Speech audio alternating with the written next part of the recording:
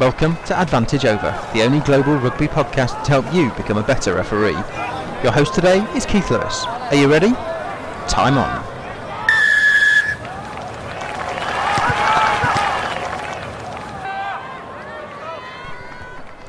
Hello there, I'm Keith Lewis and welcome to the Advantage Over podcast, brought to you by rugbyreferee.net, the only global resource, news and information site for rugby referees all over the world. It's great that you're listening to this podcast and we really appreciate you plugging us into your earbuds wherever you are in the world.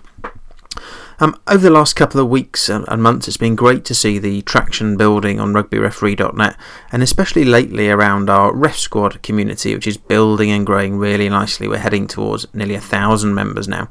So if you want to come over and join us, it is for referees only, and you'd be very welcome. There's a couple of questions to answer before we let you in.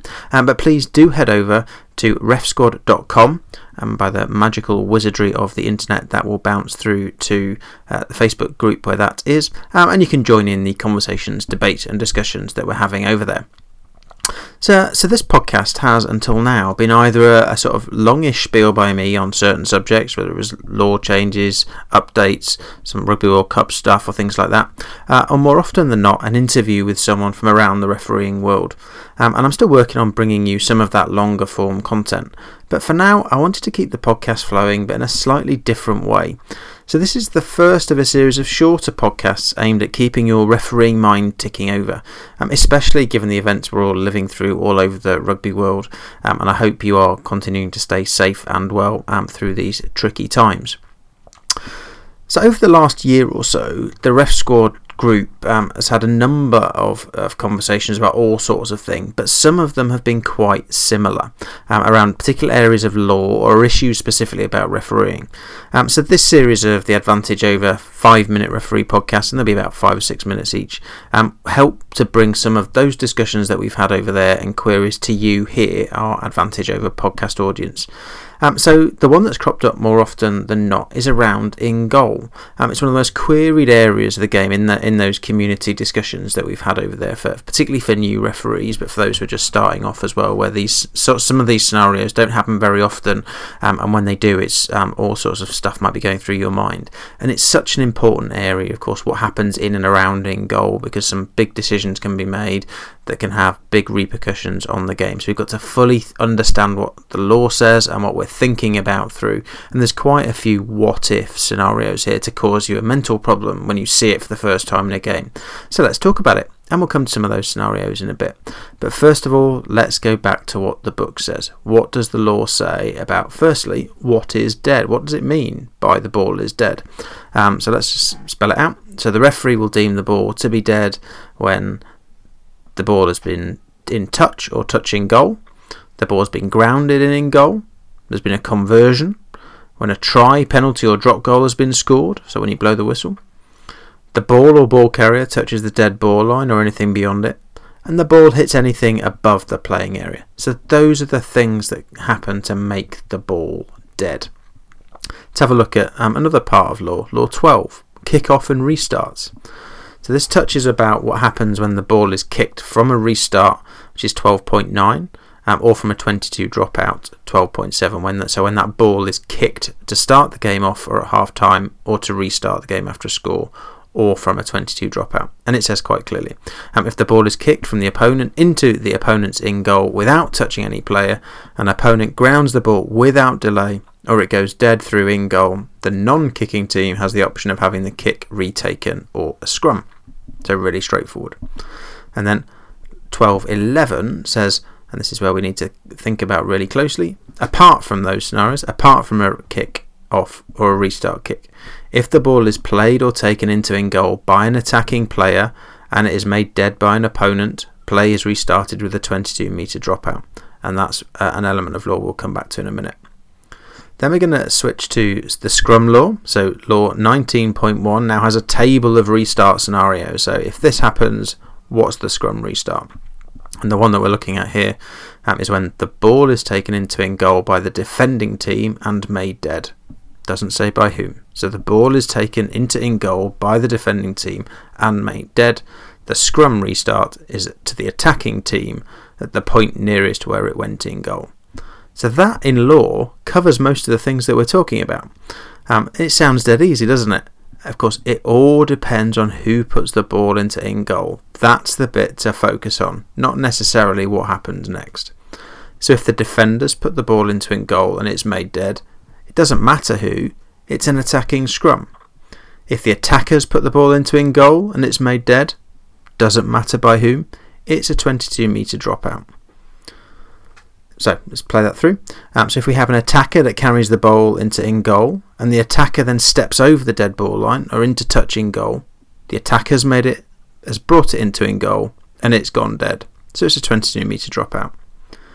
If a defender throws a rubbish pass into in goal and it bobbles around, doesn't hit where it's aiming for, an attacker gathers it but then steps into touch in goal or over the dead ball line, it's a 5 metre scrum because the defenders put it into in goal and then it's been made dead. It doesn't matter who did it. Of course, there are a few exceptions, so let's just touch on those. Firstly, a try. Look at that last one. A defender throws the loose pass into in goal, the attacker gathers it, and then grounds it. That's a try. We all know what a try looks like, so there's no confusion there. It's clearly a try. The other one that comes up, and this is not, I'm going to call it an exception, and hopefully you'll understand why in a minute, is when it comes to a charge down. Those 5 metre defending scrums which are passed back into in goal and hopefully it's cleared for touch. But occasionally that doesn't happen and we get the charge down and then our brains are going into overdrive. So it's not really an exception, but mentally it feels like it. And again, what depends here on where the charge down happens, and we'll link back to the previous mantra in a minute. So charge down, regular feature of the game, from grassroots to the uber elite end, but one which doesn't really covered much in law, which is quite surprising given some of the other things which are in law. Anyway, so while a charge down is normal activity and itself isn't a problem, when it comes to those when they happen in goal, that charge down is likely to make the ball dead, which is why we just need to think about it a little bit more carefully, but again in the same context as we've already talked about. So if the ball is charged down and the charge down happens in goal, you go back to who put it into in goal, the same as we talked about. In all likelihood, it'll be the defender that passes it back to the 10 or the 15, the fullback, whose aim is going to try and kick it upfield or for touch. Then it's charged down in goal, which goes dead. So going through what we said earlier, the defender has put it into in goal and then it's been made dead. So it'll be an attacking scrum 5 metres out. Same scenario, but the charge down happens outside in goal, so 3 or 4 metres in the field of play. Then the charging down player, i.e. the attacker, is the one who puts it into in goal and it has then become dead. So same rules apply. The attacking player has put it into in goal and it's been made dead. So it's a 22 metre dropout. So stick to the main question. Who put it into in goal? That will lead you to the right outcome. On the whole, it's the attack, 22 metres. Dropout. If it's a defender, it's a scrum. Nice and simple, I hope. So have a think about the scenarios that you might have there, and ultimately they'll come back to that question and those answers. But one exception that does occasionally crop up, the scenario happens, and this is another conversation that's happened within the community group quite a few times, is what happens if the attacker knocks the ball in the field of play and it goes into in goal, and then a defender makes it dead. So if we stick to the mantra there, that would be a 22 metre dropout. The attacker puts it into in goal, the defenders make it dead. But it's been ruled on a number of times now. So the outcome of that 22 metre dropout could be a hoof upfield by 60-70 metres. And that's not a fair outcome from a knock-on.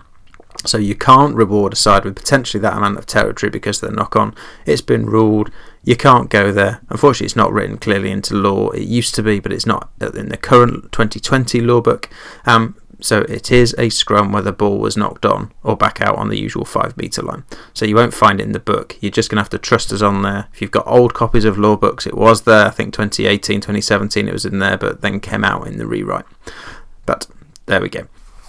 Another thing that could be an exception, if you wanted to think of it like this, is about what happens when a maul goes into in goal. Now, technically, you can't have a maul in goal. That's one of the things the law book says quite clearly. So a maul ends once it goes over the goal line. But then you've got the pile of bodies then. What might happen next? Well, that's not one of those things which is covered by the examples that we've already talked about. So the attacking side do go into in goal, and it has been made dead. So in theory, you could think of that as being an attacking, a defending 22-metre dropout. But no, it'd just be a quick whistle, 5-metre scrum with the attack ball to put it back in again. So hopefully that one clears that one up too. So there you go. There's a quick law download about in goal. Hope you've enjoyed this shorter form podcast. We'll have more like this in the near future, as well as the longer form ones in the pipeline too.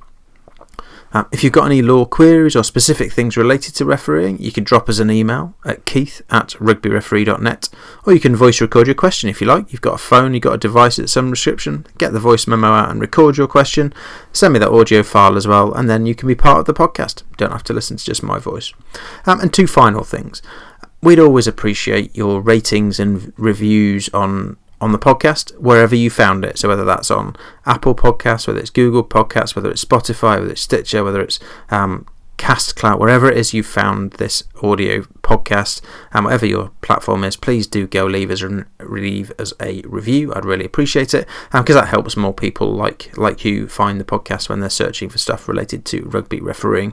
And if you really want to support what we're doing, this is just a hobby that I do to keep my eye in and keep my brain entertained, hopefully to help other people in refereeing. You can help by supporting the work that we're doing by heading to, if you like it, you want to help us to bring more content like this, you can buy me a coffee or a few coffees or lots of coffee by heading to rugbyreferee.net/coffee, and that will bounce you through to our buy me a coffee donation side. We really would appreciate it. I'm incredibly grateful to those of you who have already done that. It really does mean an awful lot and helps to fund things like this podcast or other things that we're bringing to you. So thank you very much for listening. Hope you've enjoyed it. Slightly shorter format. I'll be back very soon. Thanks for listening to the Advantage Over podcast from rugbyreferee.net. We hope you've enjoyed the content that we brought to you this week. What we'd really appreciate is your likes, rates and reviews wherever it is you found it, whether that's iTunes or Stitcher Radio or TuneIn.